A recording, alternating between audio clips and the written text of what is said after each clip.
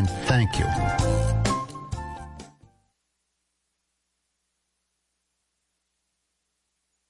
This is the professor, Dr. Ron Daniels. The Institute of the Black World 21st Century's Black Family Summit proudly announces the Community Cares Listening Line for Black first responders and essential workers. We're here and we're listening. The Community Cares Listening Line is a free, confidential service staffed with responsive volunteers who can provide emotional support and share information with our callers. If you're feeling anxious, afraid, distressed, burdened, or overwhelmed by a range of emotions, please call the Community Cares Listening Line at 877-719-1117. That's 877-719-1117. November 8th, 2021 is the notice date to proposed Pacifica bylaws amendments. The proposed amendments may be found on the Foundation's website at www.pacifica.org for review. Votes by the Pacifica National Board and the various local station boards regarding said amendments will occur thereafter. And it is 9:01. You're tuned to listener-sponsored non-commercial WBAI New York, 99.5 FM, streaming at WBAI.org. Time now for Revolutions Per Minute.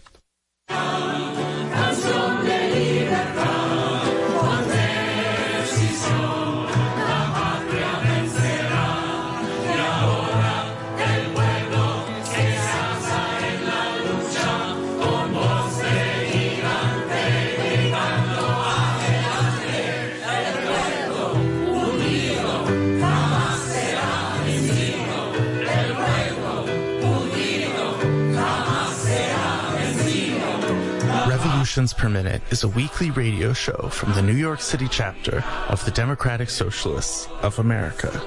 Recorded live at WBAI 99.5 in Brooklyn every Wednesday at 9 p.m.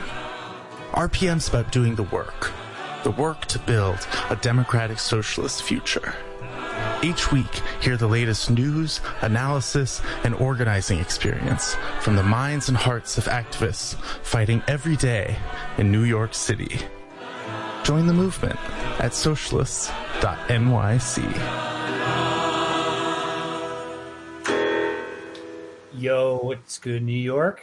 This is Jack Devine, he, him pronouns, and you are listening to Revolutions Per Minute, live on WBAI. We're a socialist radio show and podcast for members of New York City Democratic Socialists of America. DSA is the largest socialist organization in the United States, with 95,000 members nationwide, and NYC DSA is its biggest chapter. We are run by our 9,000-plus members and organizers who are working together to build democratic socialism in all 5 boroughs.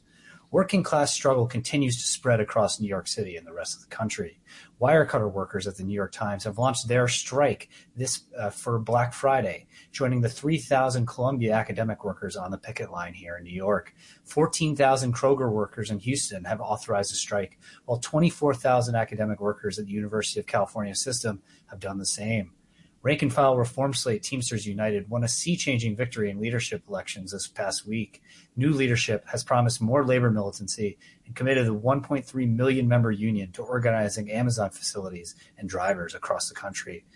Earlier this month, the New York Taxi Workers Alliance declared victory after a hunger strike forced the city government to acquiesce to their demand, cancel millions in debt, and restructure their loan. We're joined by Yaslin Kerr and Augustine to hear about this fight and what it means for working class New Yorkers. Also last week, a Wisconsin court allowed Kyle Rittenhouse to walk free, despite the fact that he shot, wounded, and killed protesters in Kenosha, Wisconsin.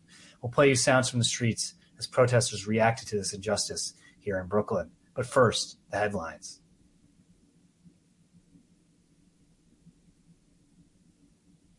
Has stopped accepting requests for tenant rent relief because significant demand has left the program short on funds, with nearly 100,000 applications pending. In light of this, Governor Kathy Hochul has asked the federal government for almost $1 billion in additional spending to cover the rent relief program. Due to an infusion of funding from the Federal Infrastructure Investment and Jobs Act, there will be no MTA fare hikes or service cuts in the immediate future. New York State officials have announced that they intend to divest their holdings from Ben & Jerry's parent company Unilever over the company's decision to restrict ice cream sales in the Israeli-occupied West Bank. Writing in AM New York, State Assembly member Farah Saffron Forrest has urged legislators to back further parole reforms, notably the Fair and Timely Act, which would require parole boards to assess inmates on who they are today rather than on the basis of their original conviction, and the Elder Parole Bill, which would create a way for older prisoners who have already served at least 15 years of their sentence to appear before a parole board. Mayor Bill de Blasio continues to refrain from making a decision about key changes to the education system, including removing middle school screenings and ending geographic priority for high schools. The MTA is set to refund millions of dollars to its employees after it was discovered that workers were overcharged on pension deductions out of their paychecks for years. The City Planning Commission voted unanimously for a zoning text amendment that will allow more restaurants to set up outdoor dining structures across the city. The Economic Development Corporation has revealed its master plan for the FiDi Seaport Resilience Project, which details how it plans to protect low-lying parts of the island from flooding during another superstorm. A recent study by the CUNY University Faculty Senate found that teaching cuts in the city and state higher education system disproportionately targeted colleges with high numbers of minority students. CUNY and SUNY four-year colleges whose student bodies are at least 40% Black or Latino have proportionally half as many full-time faculty as those senior colleges whose student bodies are comprised of 25% or fewer Black and Latino students, the study found. Finally, in elections news, New York City public advocate Jumaane Williams has officially announced his run for governor. Our headlines are brought to you by The Thorn, an incredible weekly newsletter by NYC DSA Electoral Working Group, covering local politics and radical activism. Subscribe at thethorn.nyc. So now we are here and joined by Augustine and Jasleen, and I just want to thank you both so much for joining us on the show. Great. Thank you for having me. Likewise. It's always good to be back. We're very happy to have you back. And I just want to direct a question that we tend to hit our guests with early on their RPM appearances. And just what social forces have pushed you into the movement for working class power and democratic socialism? And what kind of organizing are you involved in? I'll throw this to Augustine first. Great. Well, my name is Augustine Tang, and my pronouns are he, him. My father passed away in 2015 and left me with a New York City taxi medallion. And through that, I didn't know anything about the industry. And as I got into the industry, I saw the despair in many of these drivers. We were going through a medallion crisis, and I actually befriended one of the 9 drivers that died by suicide. And ever since his death, I made it a mission to make sure that any way I could help, make sure these drivers don't ever feel that way again. And throughout my journey, the longer I go in this industry, the more pain and suffering I hear, and it's unfortunate, but I'm just I'm very happy that we got here now. So so sorry for your loss on multiple fronts, and you've clearly experienced the pain and suffering that can really radicalize an individual and kind of reveal the kind of horrors of how some of these structures and systems work, and the pressure that it puts on people who are just struggling every day and fighting every day to have a good life. And there's nothing that can politicize someone, I think, more than that. Just going through reality and the pain and suffering that can also often come with it, but also learning that fighting back and fighting and building own power is kind of the best solution. Jasleen, what about yourself? What kind of social forces pushed you into the movement, and what kind of organizing have you been involved in the past, and what are you currently up to? Yeah, I mean, I think echoing Augustine, I really believe that nobody knows policy better than the people who have been failed by it. And the taxi medallion crisis is probably one of the biggest failures of our cities that's lingered for a decade. And, I'm not a taxi driver, but, similarly, my father was also a cab driver. And when that medallion market crashed, I felt it so immediately and so directly. And it pummeled me into student loan debt at the same time that it pummeled my family into medallion debt. So it was these concurrent fights that really pushed me to eventually, run for city council as a DSA endorsed candidate. And I made this medallion fight a priority because it's not just about liberation for the immediate kind of people that I'd want to represent, but for this entire city and generations of people after that. And, I've had my hand in climate change work, and a lot of my pre-DSA work was in anti-violence work to support survivors of sexual harassment in schools. But, taking on school administrators and people like Betsy DeVos is a much different game than taking on some of the most predatory medallion lenders in New York City. So, I'm really glad to have been as small or as big of a partner as possible with the Taxi Workers Alliance and with Augustine too. Well, we were all disappointed to see that you came up just short in the city council race, but we know that you're such a committed fighter in the struggle for working people here in New York by getting directly involved in this fight against the predatory medallion lenders and standing up directly for working people. And we know that you're going to continue by being right here on this show, where we're always focusing on the struggles that people are taking place on the ground. I just want, before we kind of get more specifically into the fight for the Taxi Workers Alliance and the victorious struggle to restructure the predatory loans, I just want to remind our listeners that you are tuning in to Revolutions Per Minute on listener-sponsored WBAI in New York City, broadcasting 99.5 FM and streaming on your favorite podcast app. Today, we are talking about the Taxi Workers Alliance and the struggle against predatory lending. That was a victorious struggle that occurred within this past month. So before we maybe get into this specific fight, like what is the Taxi Workers Alliance and what have you all been fighting for? Augustine, I'll throw that to you first. Sure. Taxi Workers Alliance is an organization with 25,000 members, and it's not just yellow taxi drivers, but they have app drivers and also black card drivers as well too.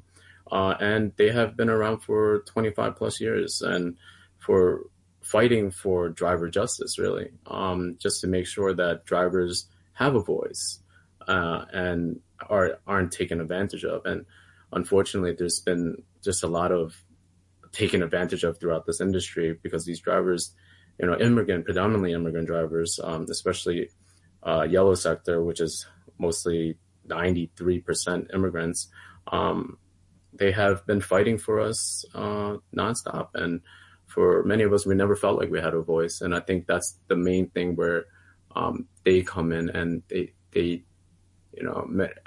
Beravita Sai, who's the executive director, has always fought valiantly for us. And I just, I owe her so much for it. And she's just been such a great fighter. And I have so much to learn from her. Yeah, I mean, I think what you're hitting at is the combination of organization and relationship building that comes through organization and the kind of the power that can come out of that, how that can transform somebody's life and what that can do for working people on the ground, the sort of power that moment can build. And so, Jasleen, who else was part of this coalition that was so crucial in this recent fight? And if you want to describe any of the details that against the predatory loaning and kind of what was being fought for, what the sort of demands were, please share that with the audience. Yeah, absolutely. I think the New York Taxi Workers Alliance definitely lives up to the "if we don't get it, shut it down" declaration, right? They've been shutting down the streets since its founding in 1998. And I think that has really set the pace for the kind of work that NYTWA has always been doing. And it's always been just that consistent. And so I think that, for this, labor coalition, for this organization, I think so much of the power is baked right inside the Taxi Workers Alliance. Like my father and my uncle are in so many different WhatsApp groups. If you get a message telling, from the organization telling you to come down to City Hall, they will come in masses. If they're asking you to come down outside the mayor's home or the governor's mansion, they will be there in droves. And Taxi Workers Alliance does not play around. So I just want to, at least get that clear, right? Like there's so much power within this organization, but I think what we gleaned from how we were really supposed to get this win was really on classic escalation strategy, right? Real deal rank and file organizing of the membership. And so since we knew turnout was not really a problem, shutting down the city was not a problem, we had to get to Mayor de Blasio as he was leaving his post as mayor, which was really the next inflection point. If he's not listening to drivers, even while Bedovi is in that negotiation room with lenders, we were going to have to bring the lenders to the table. And so I think there was so much smart negotiation skills and policy thinking that came from Bedovi Desai to really bring almost every single lender, not even just Marblegate, to the table for negotiations, but also tap in to DSA, Debt and Finance Group, where I did a lot of my organizing, and with some of the biggest heavy hitters like Senate Majority Leader Chuck Schumer. It's been very clear he's been making the rounds across New York City, but I think we probably couldn't have gotten that done without our own fellow DSA elected, Sahran Mamdani, who spent 15 days on hunger strike, the entire stretch of it, outside City Hall, making, the strike location his office. And so he was able to come together with council members elect, assembly members, to keep applying the pressure on the mayor, the deputy mayor, the other people who are in his ear. And it was that combined inside-outside strategy that I think really made a New York City mayor on his way out succumb to the demands of the multi-ethnic working class. Yeah, I mean, it sounds like it really just was such an impressive coalition that was brought together, that built out from what you were describing as this sort of rank and file organizing. You have the Taxi Workers Alliance, and from that, you have NYC and DSA, various other elected officials, various other organizations coming together in what is just a massive coalition that is shutting down, so much of the city, that is building towards all this massive hunger strike, which I'd be happy to get into more in more detail, and just really kind of demonstrating the power that a united force like 25,000 taxi workers can be when they're building a coalition of broad working class organizations all across the city. And before we get into maybe some of the other taxing strategies, I just want to let our listeners know that the phone lines are opened up. You can call in at 212-209-2877. Again, that number is 212-209-2877. So Jaslyn, you were describing a lot of the strategy that went in behind. What were the sort of tactics, and what was it like to participate in this sort of struggle? And Augustine, I want to give you a chance to chime in as well. Yeah, I mean, this was the New York Taxi Workers Alliance taking on a new life, at least from my perspective. I mean, Augustine, I'm sure you remember how many times we've testified in front of City Council, how many times we've testified in front of the Taxi and Limousine Commission, TLC, how many task forces the council has come together to investigate and do the research. At some point, the data, we don't need to do more data collection, right? We're right here. And so I think it was really inspiring to have NYTWA come to myself, to Sahran, to think about let's occupy City Hall, right? And so I think, it was especially important given that City Hall was one of the sites that one of our driver brothers had actually taken his own life right on the steps of City Hall. And that's now a point of victory for us. Now City Hall is a place where we won. And that was because there was this commitment from the membership that we were going to camp outside City Hall 24/7, rain or shine, no matter what. And we started that, I believe, on September 19th. And it was a different kind of organization. You could really feel it in your heart, honestly, about how much more of a risk this was going to be for so many of our drivers. Like, this is a very, like Augustine said, it's a 95% immigrant workforce. And it's also people who are many of whom are in their 50s, 60s, 70s, people like my dad, who's 62 years old, been driving for 30 years, who spent time outside City Hall to make sure that we could get this win. And so from there was that escalation to go on hunger strike. And that's an additional risk for a lot of the NYTWA members, given that many of them have chronic health issues from sitting in a car working 12 to 14-hour shifts for decades at a time.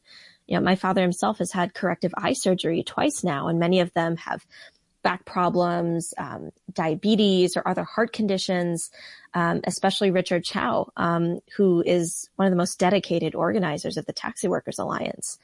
It was all of these continuous escalations because we knew that we were not going to let this mayor leave his post in office until we get this win.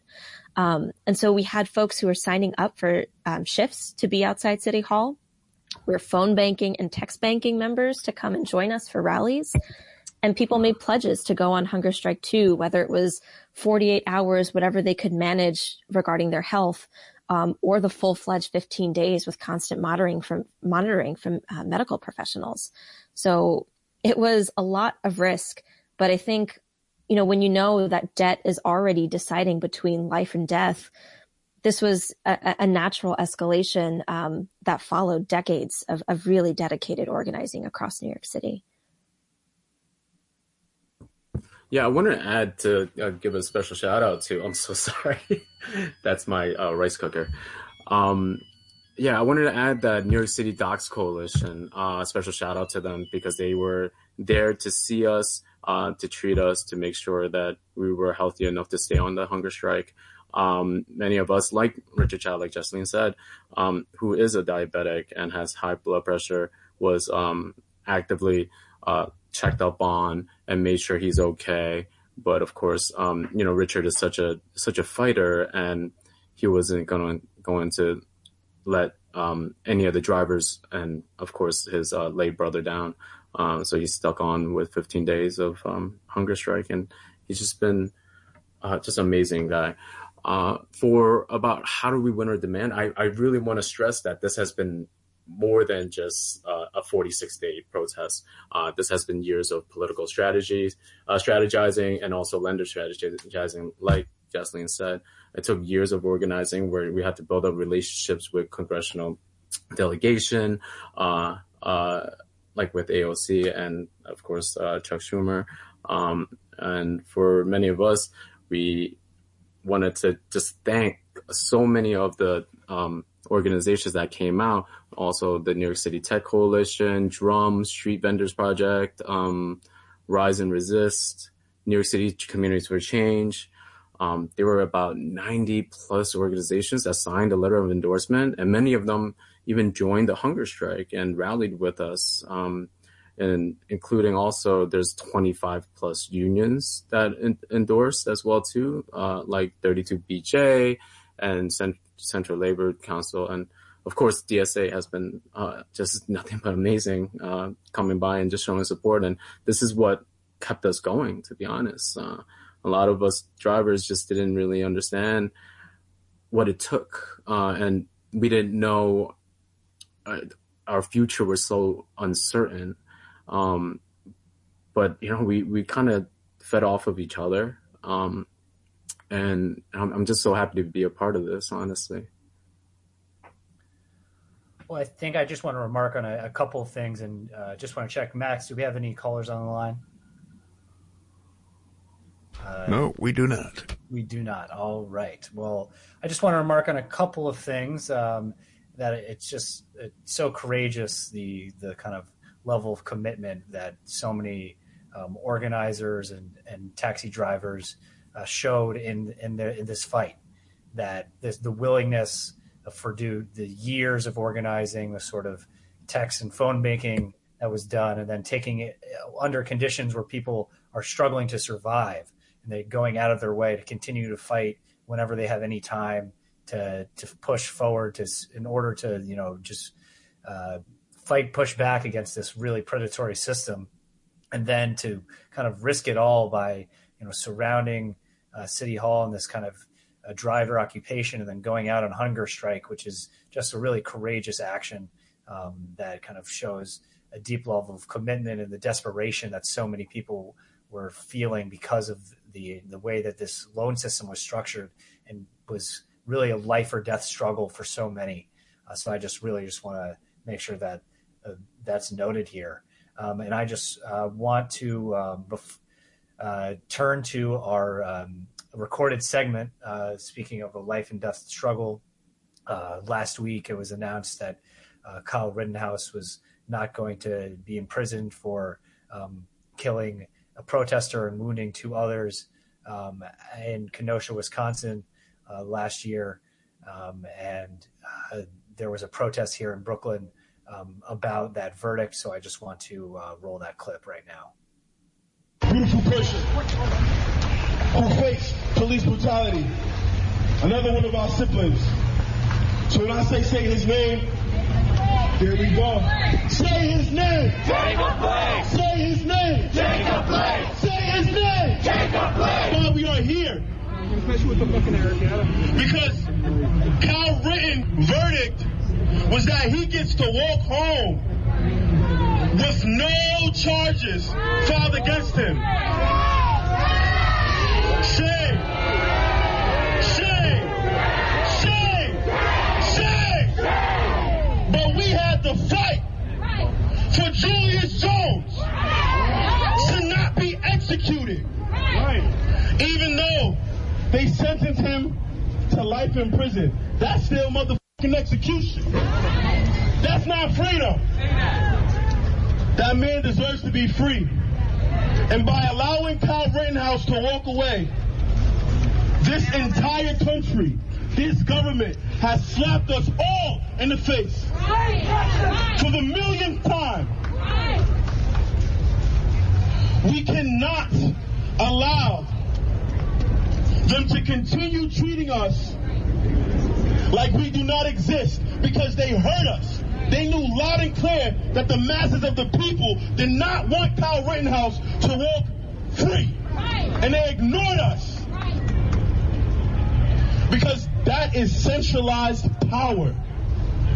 The judge, one judge, was able to grant a villain freedom. There are a lot of people who are going to say that this has nothing to do with black lives. And in fact, it's about self-defense. But if it was truly self-defense, Kyle Rittenhouse would have stayed his home.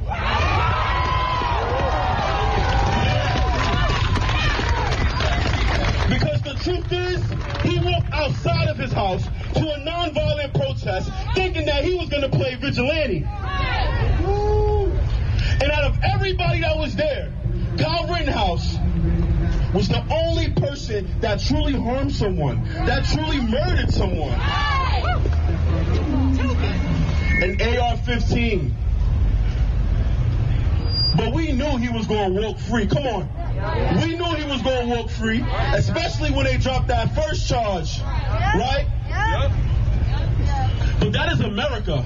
And now Kyle Rittenhouse is a hero to white supremacists everywhere. Shame. Shame. Shame. Shame. This protest, us being together, united under one cause, this is about liberation for all of us. Black liberation is global liberation. Because although Kyle Rittenhouse did not kill a black person, he killed the white mother and still was able to walk free. Right? So what does that show you? That shows you that no matter who you are, as long as you stand behind the message that black people should be liberated, black people deserve equity, and black people should be free, you are a target. It does not matter what you look like. If you stand for black liberation, for true justice, you are a target.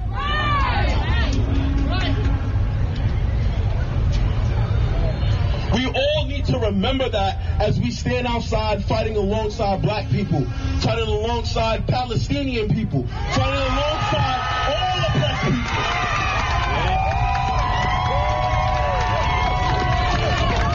Say his name! Jacob Blake! Say his name! Jacob Blake! Say his name! Jacob Blake! Say it louder! Jacob Blake! Say it louder! Jacob Blake! Say his name! Jacob Blake! Say his name! Jacob Blake! Say his name! Jacob Blake! Say his name! Jacob Blake! You're listening to Revolutions Per Minute on a listener-sponsored WBAI in New York City, broadcasting at 99.5 FM and streaming on your favorite podcast app. Today, we're talking about the struggle of the Taxi Workers Alliance here in New York against predatory lending and the various other fights that they're involved in for worker power. But before we get back into that conversation, I want to get into why we're able to have it in the first place. We're here on WBAI, on the radio that is a listener-sponsored station, and we cannot do it without your support. We don't have any advertising. We don't have corporate donations. We're not linked to big money. This is a whole different kind of operation. It's an operation for, by, and of the people and of our listeners and staff. It's a democratic institution. We can't have that democracy here at WBAI without having listener support. And so if you want to become a listener member, if you want to become an eligible voter on WBAI, you can do that by going to WBAI.org. You can click on the donate button. If you give $25 for an entire year, you become an eligible member. And if you have the money to give more, then you can really become a contributor of this station. But I think even more broadly than that, if you're looped in with another a membership organization, think about how tying your working class organization to this working class organization could build power together, putting it in the dues structure, thinking about building a working class media operation that kind of lifts up the voices of who's struggling in your organization on the airwaves. So I think this is a really crucial thing, that that having a sort of labor socialist media, and WBAI can be a place to do that. So if you want to become a contributing member, or you want to share kind of what we have on WBAI, you can share with them Revolutions Per Minute, what we talk about on the airwaves, or you can go to WBAI.org and donate what you have on your own. $25 a year gets you eligible voting membership in our local station board. And if you got more to contribute, that would be great. So please go to WBAI.org or call in at 212-209-2950. Again, that's 212-209-2950. So now let's get back to our conversation with Jasleen and with Augustine on the Taxi Workers Alliance. So we've been discussing this really heroic fight to kind of restructure the loans and cancel millions of dollars in debt. And I think it's just an incredible victory for the working class here in New York. So after this big victory, what do you see as the future for the Taxi Workers Alliance? How can it grow in numbers and power? And what's needed more broadly to improve the lives of taxi drivers in New York City? Augustine, I'll throw that to you first. Well, I just got to say that all that could be answered with just really building a strong union, a strong organization that's willing to fight for you. After this win, we had lease drivers thanking us because they just wanted to see yellow medallion owners win, because they saw how much it has affected their lives, not just their lives, but their families' lives as well too. Our plan is just to keep on encouraging drivers to come on to our Friday night Zooms, so we could coordinate and so we could organize together and keep a lot of these drivers informed of what's going on. And we want to just keep on helping these drivers. I think time and time again, many of these drivers get nickeled and dimed. And, we're here to fight for lease drivers and even app drivers. And many of these guys just need an organization constantly just trying to fight for them. We really do think that Taxi Workers Alliance has just been doing such a magnificent job. This isn't, although we just had this momentous victory, this isn't the end. This is honestly just the beginning. And we're willing to keep on building on this momentum and making sure that drivers understand that there's only strength in numbers. There's just a lot more to tackle. But of course, this medallion crisis was one of the most important, where 9 drivers were committed suicide. That was strongly affected. So, for many of us, we just want to build on this momentum. Yeah, I think building on the momentum of a critical victory where lives were at stake is absolutely such a key way of building working class power. Once you have that sort of victory, once you have that solidarity, people start to believe more and more, and that solidarity becomes something more than an idea, but a lived reality. And I think just even what you're talking about, having sort of Zoom calls where you have these conversations where you're connecting people, where they're sharing their day-to-day struggles, where they're talking strategy about how to overcome things and kind of build the relationships that need to build lasting organizational power is so critical in this fight. So, Jessalyn, what about yourself? What do you see for the future? I know it's more that it's a family relation, but that you're deeply tied to the organization. So where do you see the future of the Taxi Workers Alliance, and what do you think is needed? Where's the next step in the fight, Seb, from your perspective? Yeah, I think Augustine nailed it, right? I'll never forget at the end of the night on Victory Day on November 3rd, Beta V Desai said it's time to build the union. Call up all your brothers and sisters, every single people on your phone, to sign up and be dues paying members.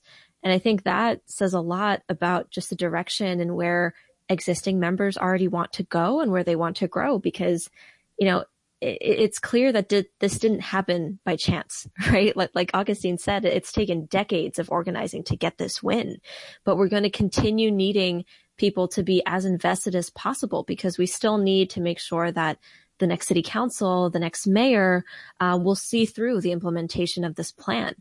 I mean, I kept getting calls, texts from family members, people who were in the area, being like, wow, this is amazing. And, I was like, did you join the union though? Right? Are you paying dues? Are you a member? Are you organizing? Right? And so I think for so many people, this was an entry point into doing something that benefited the collective more than it did benefit them as an individual. And, I'm really excited to see what more we can do to build up a collective fight against completely ridding our city of gig work. It's fundamentally exploitative. The gig economy takes away lives and dignity for a workforce that is 95% immigrant in the case of the New York Taxi Workers Alliance. There's a lot of work that we have to do to expand mental health support for drivers who have seen their own brothers take their own lives. There needs to be a pathway to retirement. And so I think that, like Augustine said, there's so much more to win here. These are the seeds that have been planted for much bigger fights that, we're going to be taken seriously on, because we've shown that we can win already. There's just so much more in store beyond this. Yeah, I think expanding the number of dues paying membership is always crucial for any union, no matter it's organized, if it's a sort of minority union as exists now with the Taxi Workers Alliance, where it's about kind of building up the numbers total, so you have a majority of the taxi drivers in the city, if more and more than that, and then once you can get to app drivers, getting those totals, kind of looping people in, so we can have a real force for drivers in the city. The Taxi Workers Alliance is a real force already. It's shown its power, but a dramatically powerful force that could totally shake the balance of power in the city in general, for the working class to take things to the next level. Because drivers clearly do deserve better than they're having, than the lives that they're being forced to struggle in right now. So I just want to remind our listeners that the phone lines are open. The number is 212-209-2877. Again, that number is 212-209-2877. So I just want, Jessalyn, I'll throw this question to you first. How does the fight led by the Taxi Workers Alliance connect with other struggles being engaged with by New York City's working class right now? Yeah, I think that reversing debt, right, this kind of debtor organizing that we've been doing is fundamentally changing the material conditions of people's lives, right? From student debt to medallion debt, we're giving people a chance to live their lives again so that the weight of debt isn't looming over their shoulders anymore. And that is transformative in so many ways. You could hear it from drivers over how this feels like turning a new leaf in life, that there's so much more to aspire towards. And so I think about so many of the other organized labor that came our way at the picket line. Los Deliveristas Unidos, Street Vendor Project, people who are fighting criminalization, but also organizing an immigrant workforce in need of labor protection from speculators, private corporations, and more. So, we saw just about a month ago, NYPD still harassing street vendors and taking away $10,000 worth of their business and their license to operate. Deliveristas who are still seeking protection from wage theft from massive corporations like DoorDash and Uber Eats. We're not liberated until the working class is liberated. And we have a lot to learn just from this win with the Taxi Workers Alliance about what real multi-ethnic, multilingual, working class coalition building looks like, and that it's going to take time, but it's that disciplined organizing that gets these wins. And, whether it's the Taxi Workers Alliance, street vendors, or Deliveristas, these are not organized labor unions in the sense that 32BJ or 1199 may be. These are organizing hubs for people to get their collective wins, whether through policy advocacy or legislative pressure. And so I think it sets an immense amount of precedent for what we can do across New York City, across our state, and across our country. It really sets the pace for worker organizing, and seeing how we've already been in coalition with each other for so long, I think there's many, many more victories on the radar for the next year. Yeah, I think what you see time and time again is that what makes the difference in any sort of fight is when you have working class organization on the ground, no matter what kind of form, whether it's as we kind of the organization that we're talking about here, the Taxi Workers Alliance, the way that it's organized and the kind of the terms that you described. It's not a traditional labor union, but it's something that still is bringing workers together and for a collective fight for a sort of policy demand, in this instance, kind of restructuring the loans and canceling millions and millions in debt, that in a manner that it now is going to save so many lives and enables people to have at least somewhat of a quality of life and a massive improvement from before, or whether that's tenant unions that have been really growing throughout the city and building a massive movement of tenants unions that are, fighting against evictions, that are trying to keep rent down, that are kind of building operations to fight for legislation in Albany, like the No Good Cause Eviction bill, or the various bills that passed a couple years ago that have significantly changed the lives of tenants across the city. Whether it's right now something like my union, PSC, fighting for the New Deal for CUNY, in the potential strike that might come along, and that sort of fight that could not just change the lives of those of our union members with additional pay and better working and living conditions, but would also change the lives of working class New Yorkers by giving tuition-free public college across the board. So I think these are the kind of the tie between organizations and broader political demands is so crucial. And Augustine, I don't know if you have anything to add to the question about what the kind of relationship is between this fight, that this victorious struggle that was just won by the Taxi Workers Alliance, and the kind of broader struggles of New York City's working class. Well, I hope it inspires a lot of the working class right now. I think mainly working class people love to see working class people win. And, you do it by organizing, and you do it by, just being active in your industry or in your organization. And for many of us, I think a lot of these drivers never felt like they had that voice because, they just never thought anybody cared about them. But this win really drove so many people, where I had lease drivers just thanking us for what we did. And then we had strangers crying with us during the victory. And it's just incredibly nice to see both types of people, like working class people that don't want to, just want to see a victory for once. And a lot of these, for a lot of these people, just I just hope it inspires them, really. And I hope people just keep on organizing and making sure that you get involved. Yeah, seeing a sort of victory on the front lines can really change. That one is just dramatically changing people's lives, can also change people's beliefs in what we're all capable of and how we can shift the balance of power within the city. I just want to remind our listeners that you are tuning in to Revolutions Per Minute on listener-sponsored WBAI in New York City, broadcasting at 99.5 FM and streaming on your favorite podcast app. We've been talking about the Taxi Workers Alliance and their victorious struggle to cancel millions of dollars in debt.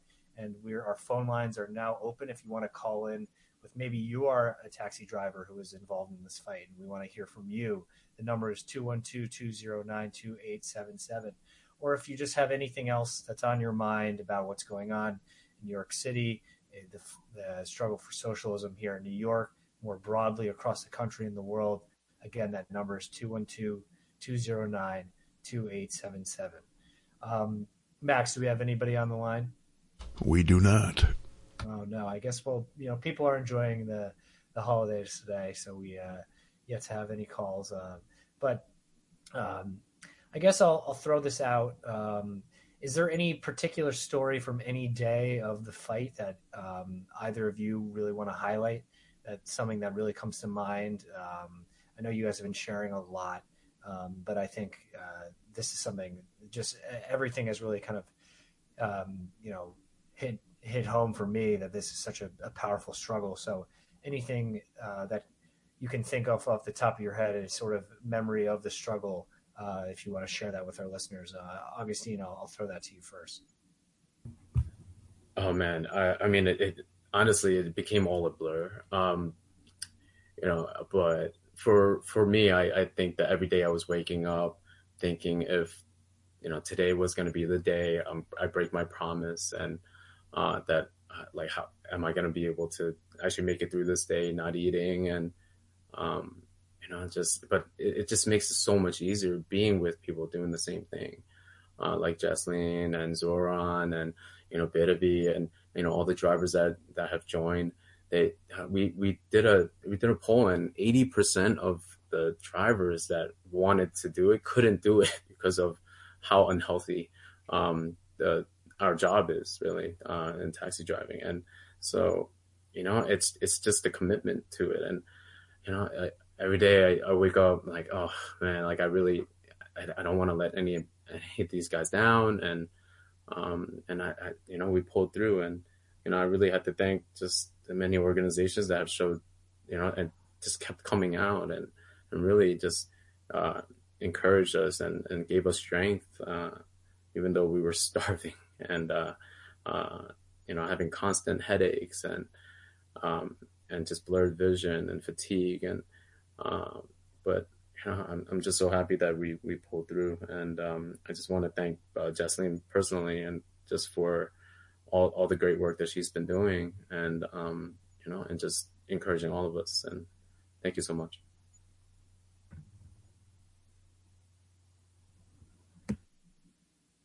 I can only, as someone who's never participated in a hunger strike, I can only imagine this sort of pain that going through that sort of process must have been like, and I just have the utmost respect for everyone who participated. Jesslyn, do you have any sort of a story that you want to share with our audience? I think that I will probably never feel something as life-changing and impeccable as the sound of those drums as they were beating, and Betavi Desai had come out of her meeting with de Blasio, with Stringer, with everybody, seeing her come down and seeing the roar of cheers, knowing that it was really happening. It was probably one of the greatest days of my life. And I'm getting choked up even just thinking about it now, because I got to share that with my family. I got to share that with the Taxi Workers Alliance, who have probably been doing this longer than I've been alive, with people like Augustine, who has taken on this fight from his father too. I think there's so much beauty in seeing this intergenerational fight for so many immigrants from different parts of the world. And that is something that I'm forever indebted to the Taxi Workers Alliance for, to all of the organizations who have put their lives on the line for this victory. And it's just been one of the greatest things. And sometimes it doesn't feel real. I still get so many calls about, what's next? Justine, how do I call my lender? But man, it's phenomenal. Also, the dance party. Yo, that dance party was probably one of the. Oh, man, I was just so happy seeing you watch these guys who are in their 60s and 70s coming out to dance and hug each other, and just in a way, just have this little tear come out, just a pure joy of what happened, and we get to eat that avocado. And it was such a great feeling. Yeah, that's something we will always hang our hat up on. And it's facts. Man, it's I don't know. Well, anything is life downhill all from here. Is this all? No, it's such an amazing feeling. It is. Jocelyn's right. It's just being with the people and celebrating with them, and just hugging everybody, and it's an incredible feeling. There's nothing better than a dance party and a fun celebration, especially after such a hard fight and a victorious win for the working class here in New York. So I just, before we close out, is there anything you want to share with our listeners about how they could get involved in future struggles with the Taxi Workers Alliance, or just anything that's on your mind that you want to let everyone know while you're on the air? Augustine, I'll throw that to you. Well, we are right now. Well, yeah, just you could check them out on Twitter on NYTWA, and just for us, we are trying to. Right now, we're trying to get all the rest of the lenders. If any donations that can be put towards the organization, that'll be great, because they are mainly they're mainly run by members and they charge only $100 a year, and a lot of some of the members don't pay or forget, and only until they need something then they start paying. And so any donations would be amazing, and it will go a long way helping many of the great members of and organizers of New York Taxi Workers Alliance, and just keep following us and see what else we're going to try to do next. And hopefully we could do things together with DSA more and other organizations, because we just understand that the fight for working people is so important, and we don't want to do it alone.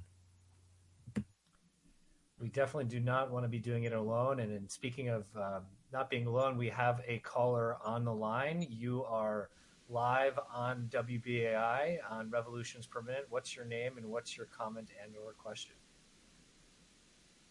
Daryl McPherson, Bronx, New York. Can you hear me?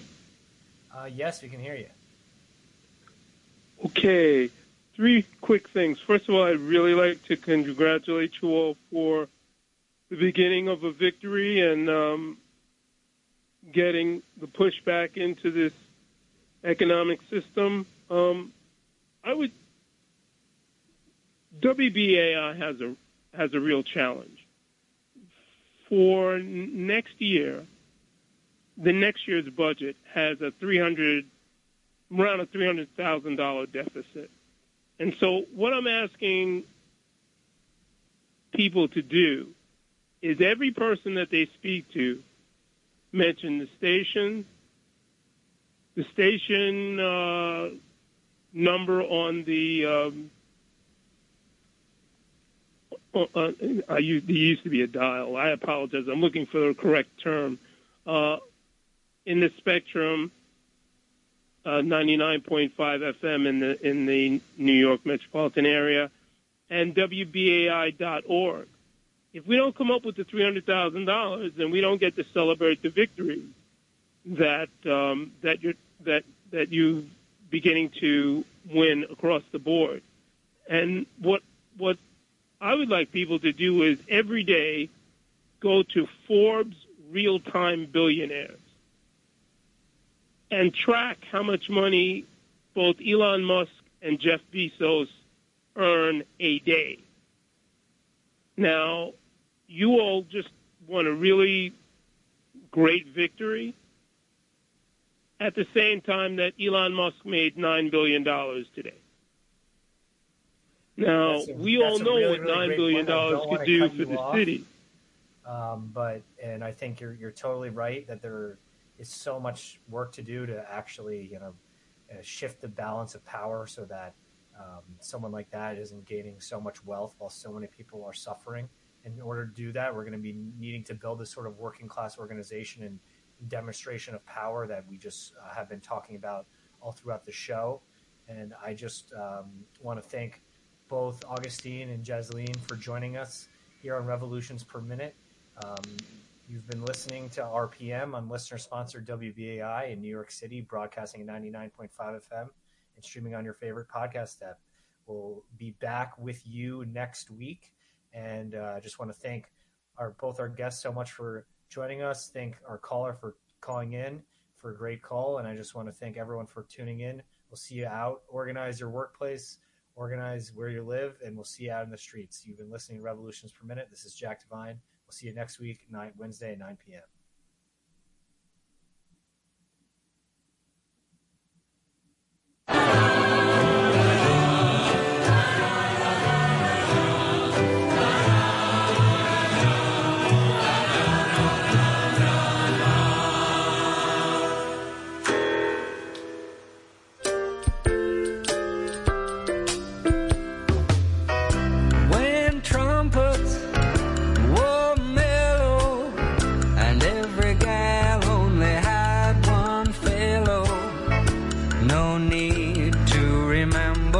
David Kenny of Everything Old is New Again every Sunday night at 10. Please join me then, and please support WBAI at our brand new old number, which is 212-209-2950. Again, that's 212-209-2950. Hey, it's our old number, but it's new again, because everything old is new again. I like it.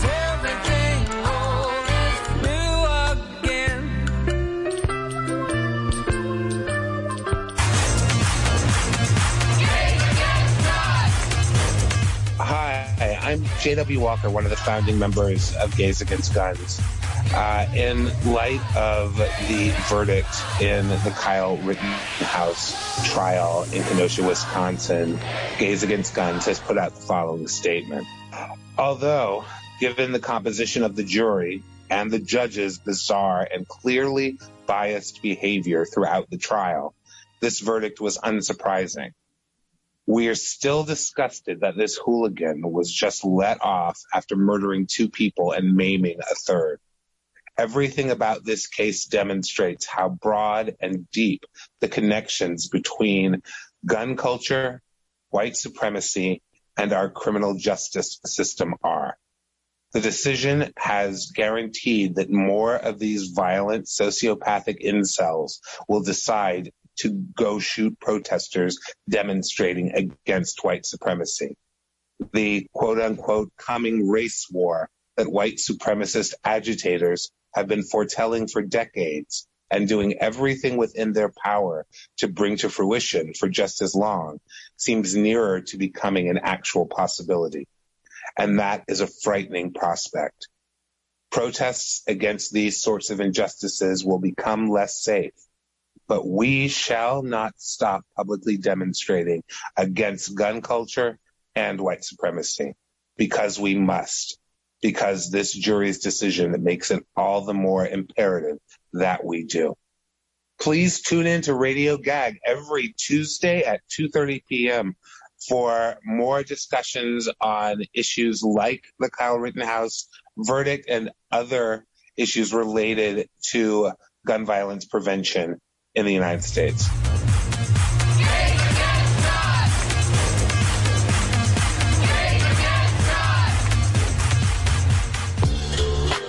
Join us on November 26th to December 12th at Cinema Village, Sinopolis, and virtually as we celebrate 29 years of the ADIFF, the film festival that always brings you great films about people of color all over the world. Discover over 70 entertaining and revealing fiction and documentary films, including